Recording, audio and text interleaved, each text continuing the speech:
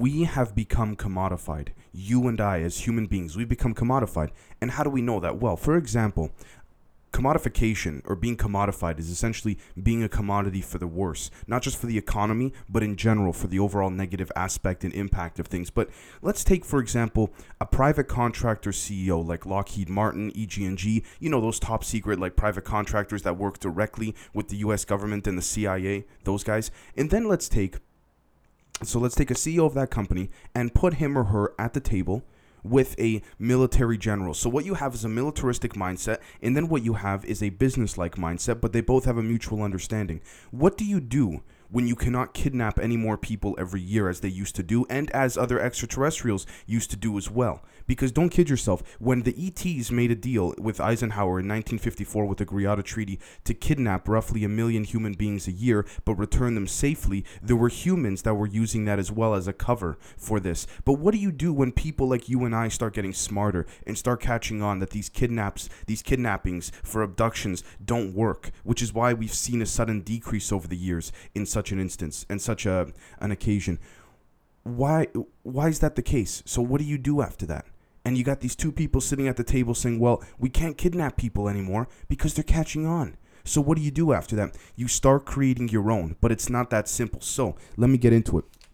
Let me just tell you what Project R.I.S.E is and what it stands for. So Project R.I.S.E stands for Radiogenic, Iconogramic, sustainability, and extraction. So radiogenic pretty much means radioactive disintegration. Okay, so essentially radio waves disintegrating, disappearing, or becoming smaller, or just disappearing entirely.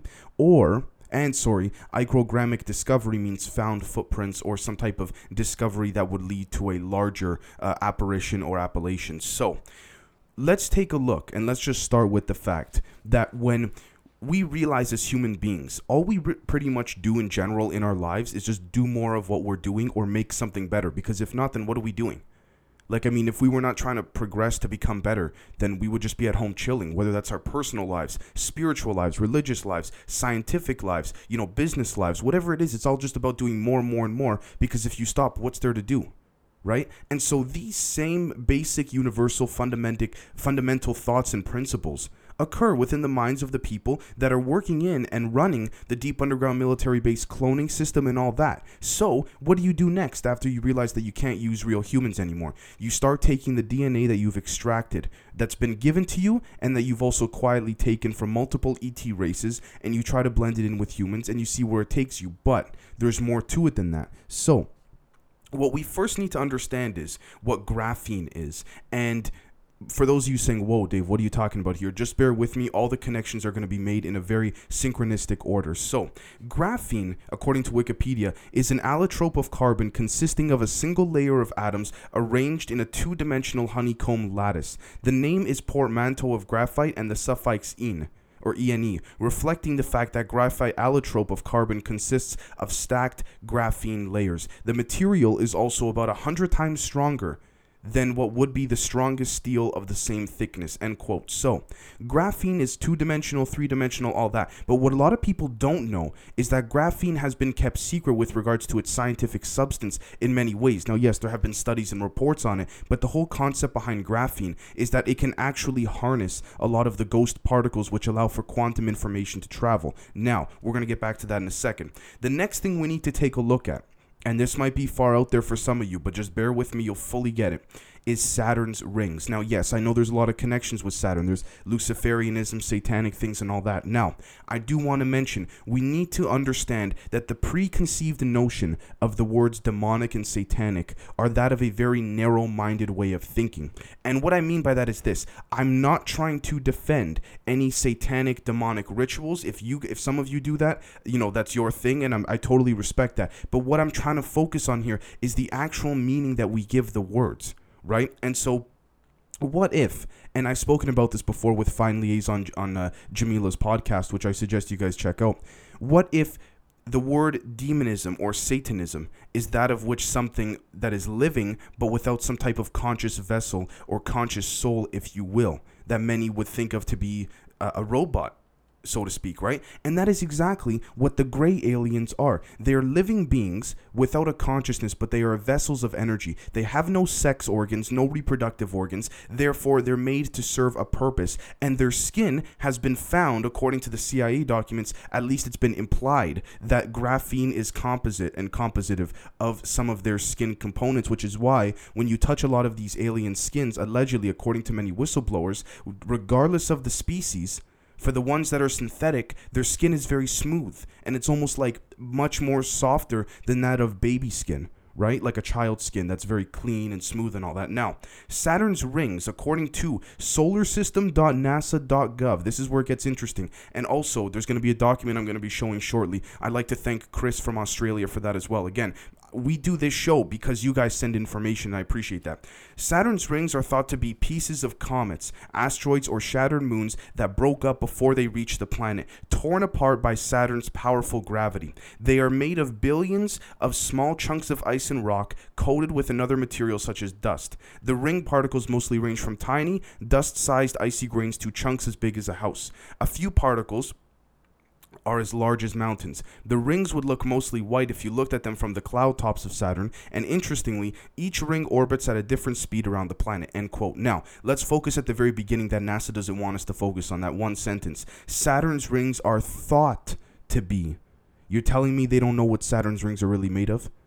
At least on a secretive level. Now, the document that was sent to me, and I'm putting up some of the pictures of the pages right now from Chris in Australia. Again, thank you so much. And if you guys disagree with any of this, that's the whole point of the show, to engage in this conversation, and you can write in the comments down below, Dave, I agree with you or I disagree with you. That's the whole point of the show, right? Now, if we take a look at some of these pictures here, it is implying that some of Saturn's rings, maybe not all, or maybe just some of them, are that of extraterrestrial vehicles. And the reason for that is because there seems to be an extremely strong and potent magnetic reach that comes from Saturn, and yes, from Venus and Neptune and Jupiter as well. I do have to say, however, Saturn has a much more anomalistic magnetic frequency that, for some reason, at least on a public level, astronomers, cosmologists, scientists, NASA, you name it, public institutions, private ones, they cannot figure out the way in which these rings operate, simply because the magnetic field does not align in physics or mathematically with that, or even within quantum computation, with that of which the magnetic sphere is emitting. And so that's the first interesting thing. Now, we can extrapolate and we can use our imagination, or we can go off of certain records and facts and things like this. There's tons of speculation about it, but the point is this. When we look at what quantum coherence cloning is, all right? And that's a big thing here. So quantum coherence cloning, and I'm pulling up from researchgate.net, a PDF article over here, PDF report, my apologies. We demonstrate, and I quote, the concept of coherence cloning, where the coherence properties of a high quality spectrally stabilized fiber laser are transferred to a commercially available high-power DFB semiconductor laser ring using an optical phase lock loop, or OPLL. The line shapes and frequency noise spectra of the fiber laser and the free-running and phase lock semiconductor lasers are measured and compared. End quote. Now, long story short, what basically happens in this report here is explaining that there are certain things that are missing when this type of coherence cloning is used within these semiconductor lasers. And the reason for that is because, again, this ties back into what I mentioned yesterday or the day before, I can't recall, of ghost particles. Why do I mention this? There are different types of ghost particles, which is interesting. But if we take a look, for example, at Wikipedia, and I quote, and I mentioned this the other day, but I have to reinforce it. In the terminology of quantum field theory, a ghost field, a ghost particle, or gauge ghost is an unphysical state in a gauge theory.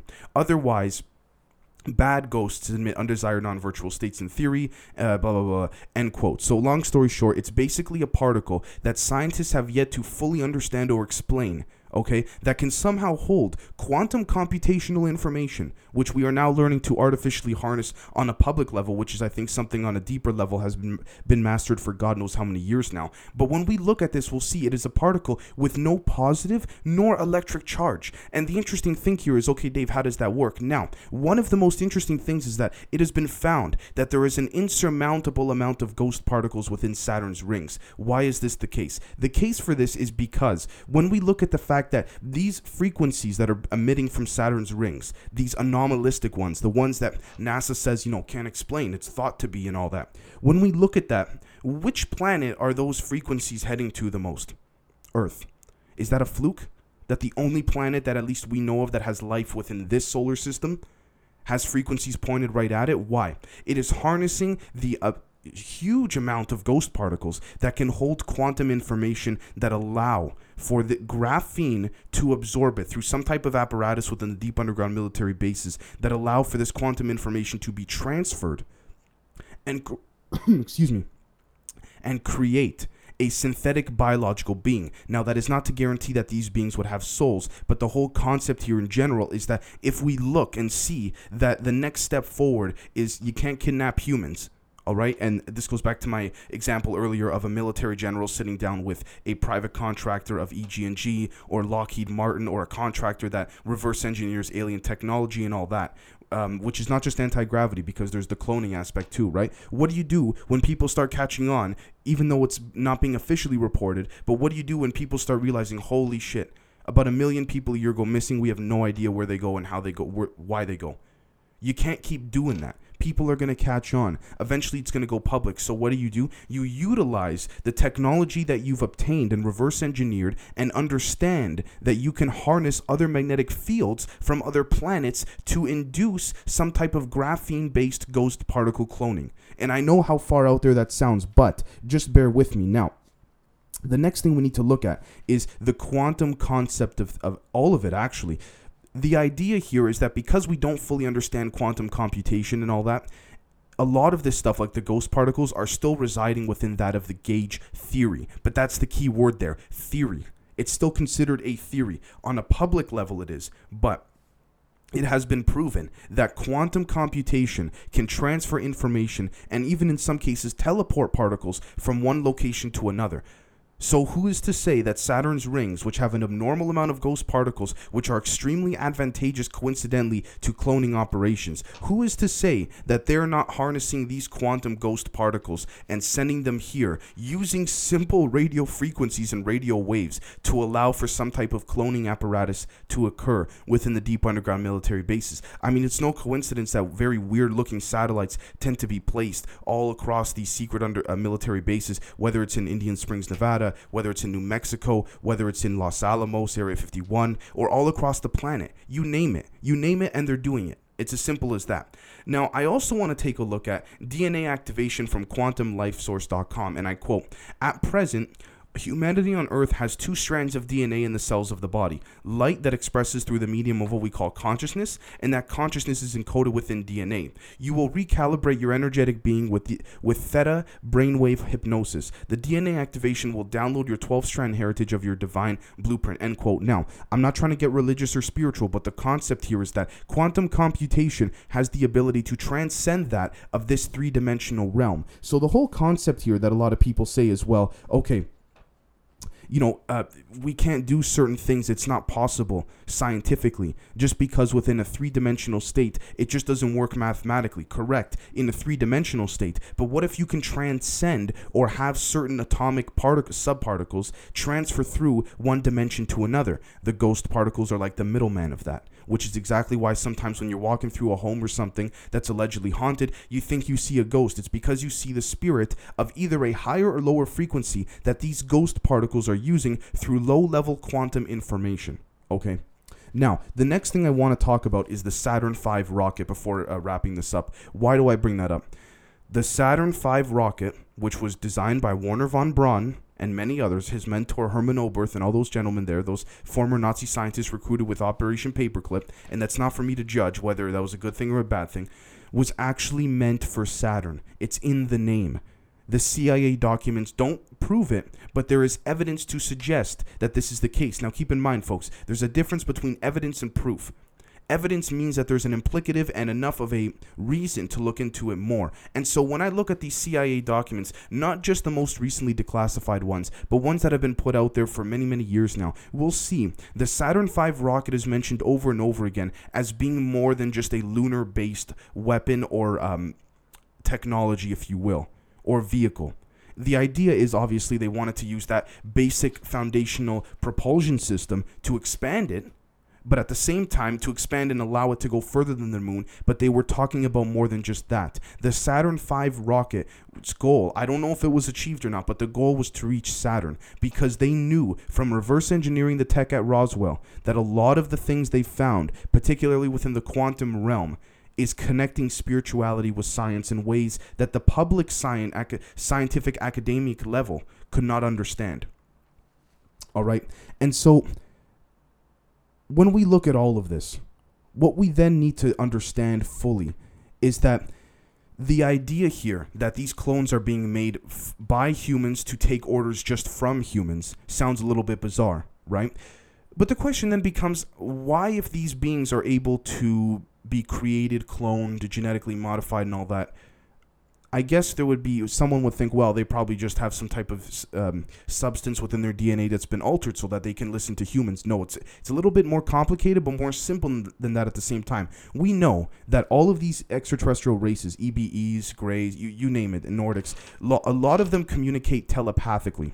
All right. And so what happens when you're communicating with a neuroplasticidal mind, such as humans, that cannot understand telepathy, at least in our current form or state, because of how oppressed we've become? You start to realize that they will not understand telepathy, and these beings some of them cannot speak. And so when you constantly need to descend, not ascend, but descend your mind in a quantum level to try to communicate telepathically, it wears you down. And they realize this, and this is how they actually keep control of these clones. Now, as to whether or not these clones are out roaming freely around the Earth, there's been some security camera footage to show there's some very weird beings walking around, some shape-shifting beings, other ones just looking very suspicious or always covered up with a hat and dark sunglasses. It's hard to say. But the idea here is that this is exactly what's going on with regards to Saturn, and it's not the only thing that's going on. There's many different things. But again, just let's go back to basic principle. We've become commodified. And at the same time, look at the UFO tech that they have. The technology they have. You don't think they could easily take a quick flight over to Saturn, especially if those vehicles go at light speed? Or faster than light? Come on. And then NASA thinks we're dumb, and NASA tells us that the Saturn's rings are thought to be, rocks and things like that, even though they can't explain the anomalistic electromagnetic spectrum and magnetic waves that are pulling it in and keeping Saturn's ring at a very uneven keel. Okay, so that's it for today. I hope you guys enjoyed it. Again, like I said halfway through the episode, the whole point here, because I know Saturn is a controversial thing to a lot of people, the whole point here of this show is for you guys to tell me in the comments, Dave, you did it wrong, you did it right, you're onto something, or you got this wrong, you got this right or this wrong. You know what I mean, guys? So again, I talk to you as if I'm sitting directly in the room with you and just you only. So thank you so much again, and we will catch you guys Saturday. Cheers.